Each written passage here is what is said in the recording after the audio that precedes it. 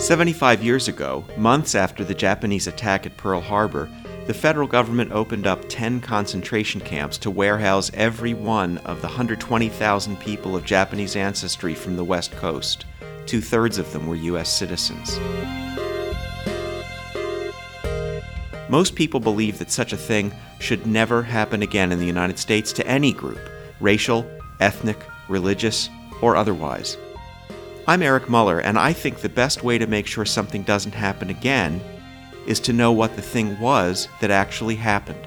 That's what this podcast does. It tells stories based on actual events in the lives of real people uprooted from their homes and forced to live in America's concentration camps, not because of anything they had done, but simply because of who they were. I call it Scapegoat Cities.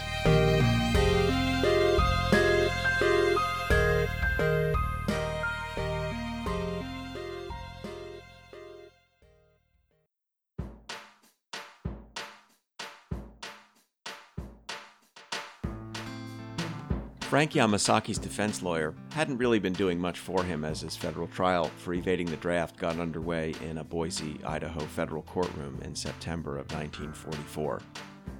The lawyer had barely taken a moment to meet with him in the days leading up to the trial. When they did meet, Frank had tried to explain to him that if all he wanted to do was avoid going in the Army, he could have just mentioned his tuberculosis, and that he was doing this for the principle of the thing, and not because he was a traitor or a coward. But his lawyer hadn't shown any interest. "Don't get your hopes up," was all the lawyer had said to him.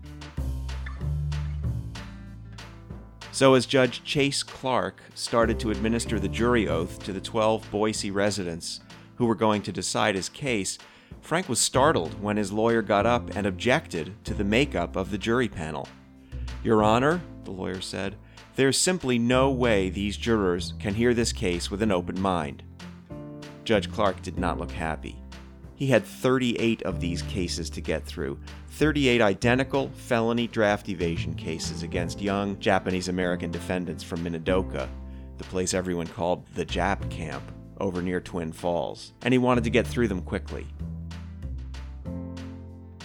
That's why Judge Clark had the clerk of the court bring in 36 residents of Boise for jury service and let them know to tell their bosses and their families that they'd be tied up for the next couple of weeks hearing these cases. "What could the problem be?" Judge Clark asked Frank's lawyer. "We've already been through it with these jurors. They've already been vetted in other cases." "That's just the problem," Frank's lawyer said. "They've been hearing these draft cases for days now. Every single one of these jurors has heard at least 5 cases, Your Honor. For 2 of them, this is their 11th draft resistance trial in 8 days. No disrespect to these hard-working ladies and gentlemen, Judge, but aren't we asking too much of them if we think they can decide Frank Yamasaki's case on its own merits without mixing him up with all of the others they've been convicting?"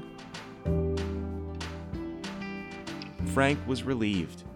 After 2.5 years of getting kicked around by the government just for having Japanese parents, someone was finally helping him stick up for his rights.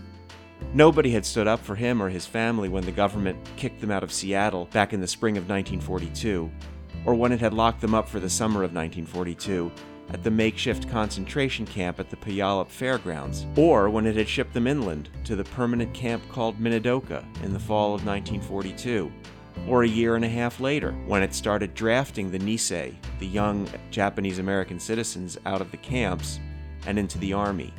Now, finally, Frank's lawyer had woken up and was looking out for him.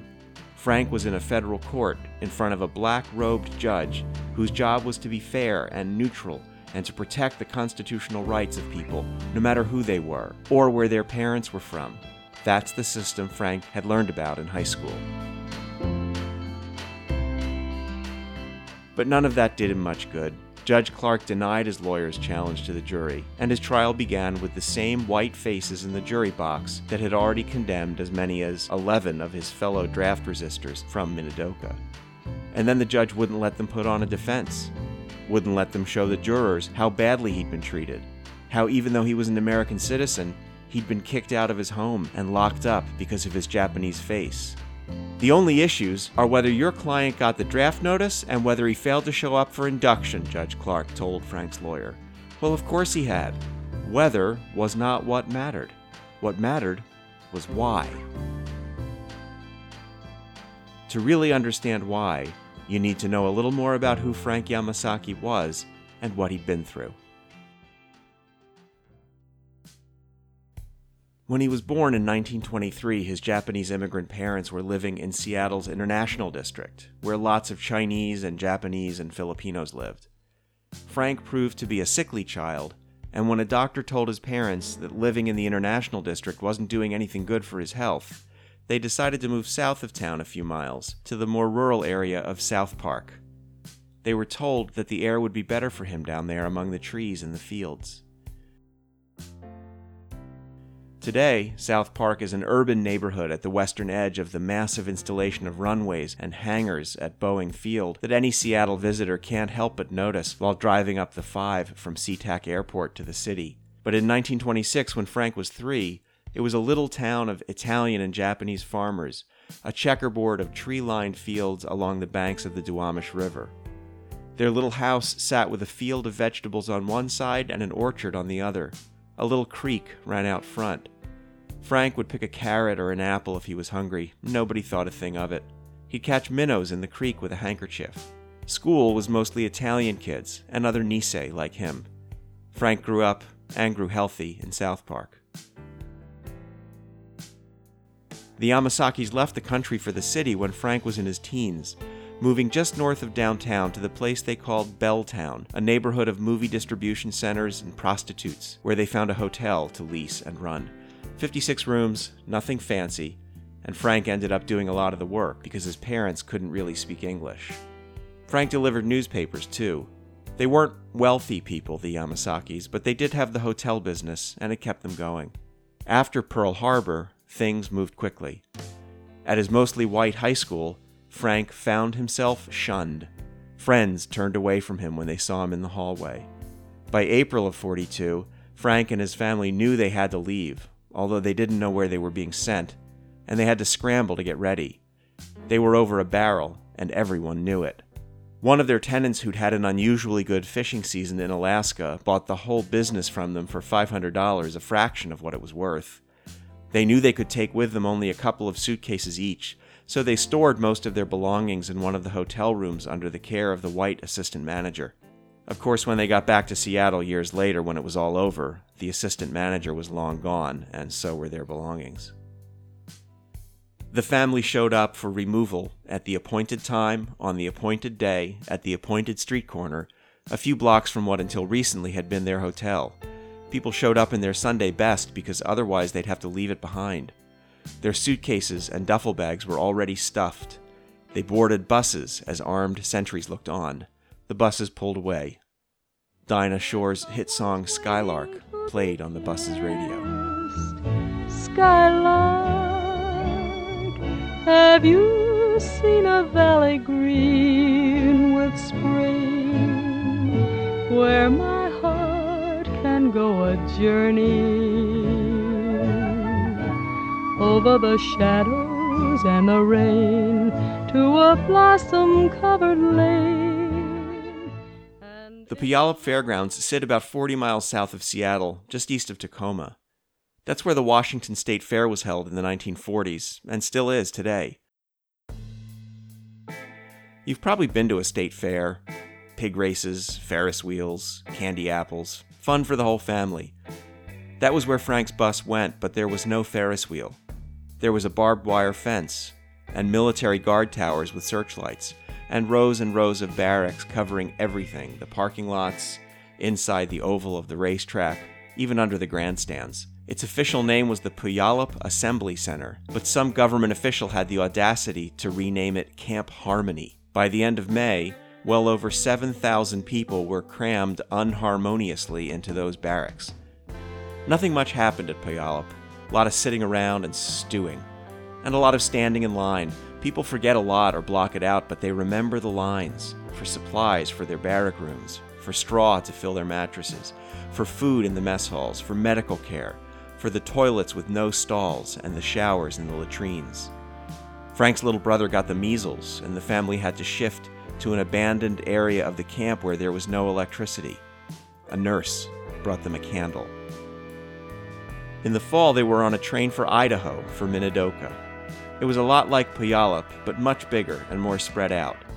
Frank and his 2 brothers and their parents were assigned a slightly bigger barrack room there, 5 of them in a room that was 16 feet by 20 feet, just an open space with 5 metal cot frames and a cast-iron coal-burning stove for heat.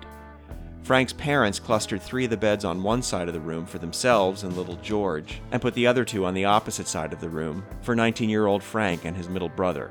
No walls, no privacy, just 5 family members in one open space. The Yamasakis were together in their room at night, but during the daytime, they tended to go their separate ways. Frank did a little bit of work on the camp newspaper, and quite a bit of dancing. He was 19, locked up with a lot of other 19-year-olds, and many of them were girls. They'd clear out the furniture from one of the common areas, a mess hall or recreation room, push it to the sides, and turn on a radio. KTFI from Twin Falls playing the hits of 1943, Duke Ellington's Sentimental Lady. People Will Say We're in Love by Frank Sinatra. And the Ink Spots version of Duke Ellington's Don't Get Around Much Anymore. You don't get around much anymore. Thought I'd visit the club. In the spring of '43, Frank signed a paper attesting to his loyalty, and he was released from Minidoka to find work in Spokane, Washington. He found a job washing dishes, the swing shift. He got off after midnight. During the daytime, he took classes at a local business college. In his spare time, he mostly chased girls and danced. He didn't sleep much. Frank got run down and developed a fever and a rattling cough, and an X-ray showed tuberculosis in his lungs. Soon he was back in confinement, but this time it was at a sanitarium for 5 or 6 months where he slowly got well. He also got angry. While Frank was in the sanitarium, he got a visit from an old friend from Seattle, another young Nisei named Gordon Hirabayashi. Gordon was a Quaker and a man of peace and of conscience, and he had decided back in the spring of 1942 that he was not going to go along with the government's program for Japanese Americans. This was before the camps, before the mass uprooting, when the only measure in place was a curfew that made it illegal for any Japanese American to be out after dark. German Americans and Italian Americans could go about their business as usual, even though Germany and Italy were also at war with the United States. Only the Issei and Nisei were confined to their homes. So Gordon just went about his business too, even after the sun went down. Then, when the government instructed all Japanese Americans that they had to register with the FBI, Gordon showed up and told them he had no intention of doing so. So they arrested him, learned that he had been violating the curfew, and charged him with a crime for it. He was convicted and served time in a prison in Arizona, and when he got out, he went to Spokane. That's where he visited Frank in the sanitarium. You have a lot of time on your hands in a sanitarium, and the 2 young men talked for hours. Gordon shared with Frank his firm conviction that the government was violating the constitutional rights of the Nisei, kicking them out of their homes and locking them up in concentration camps.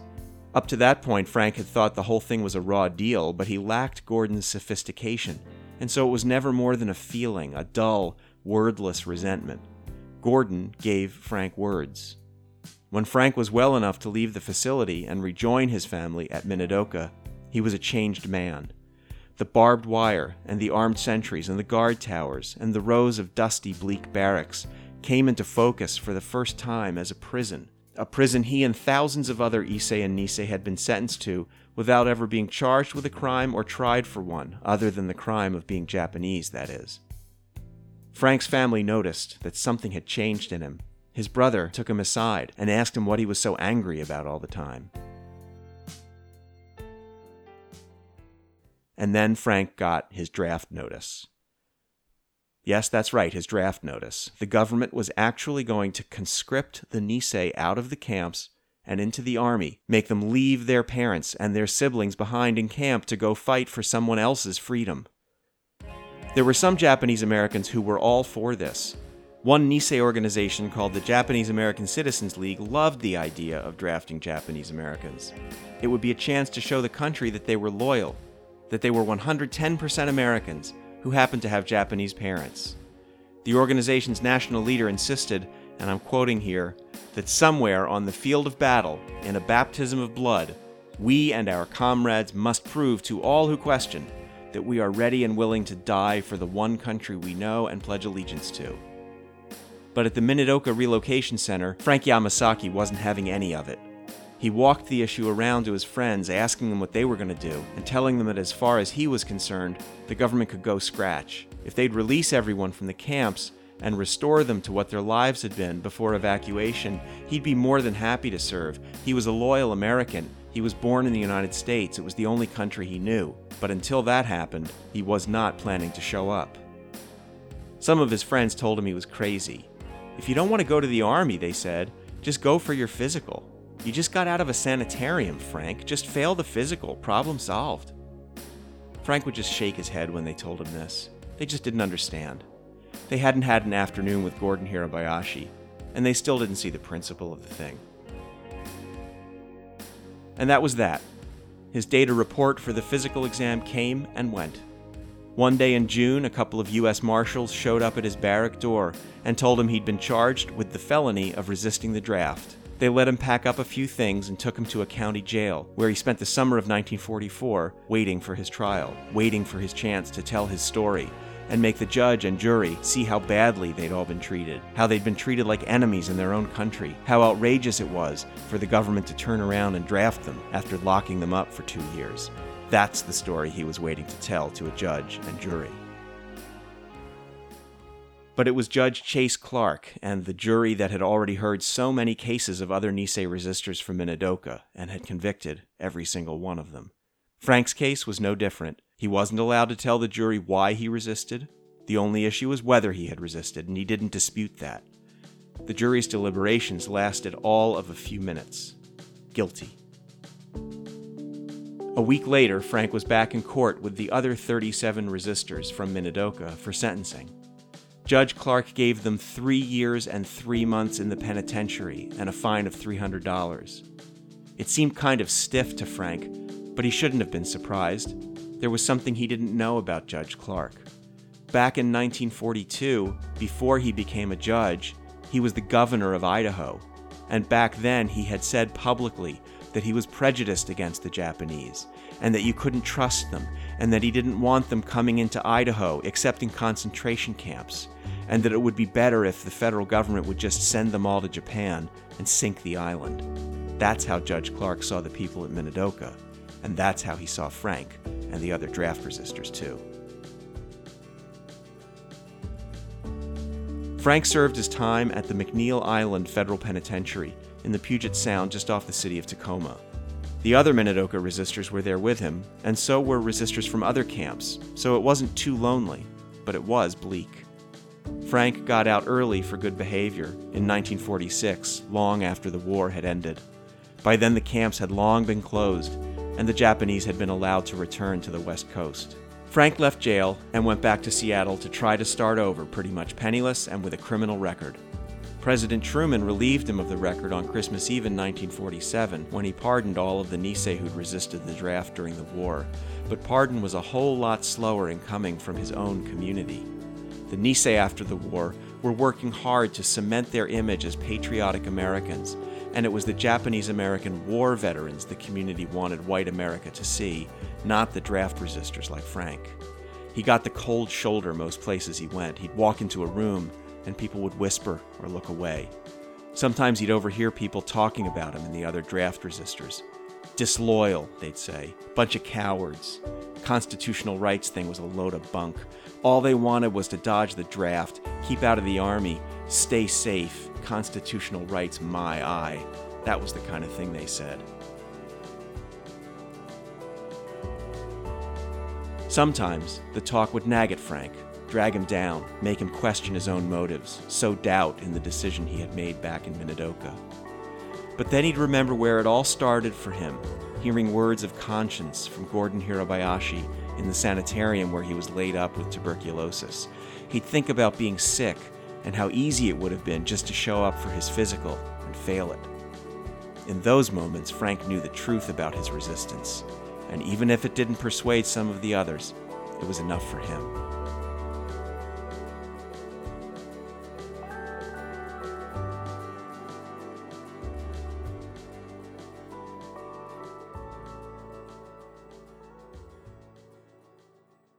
Oh, give me land, lots of land under starry skies above.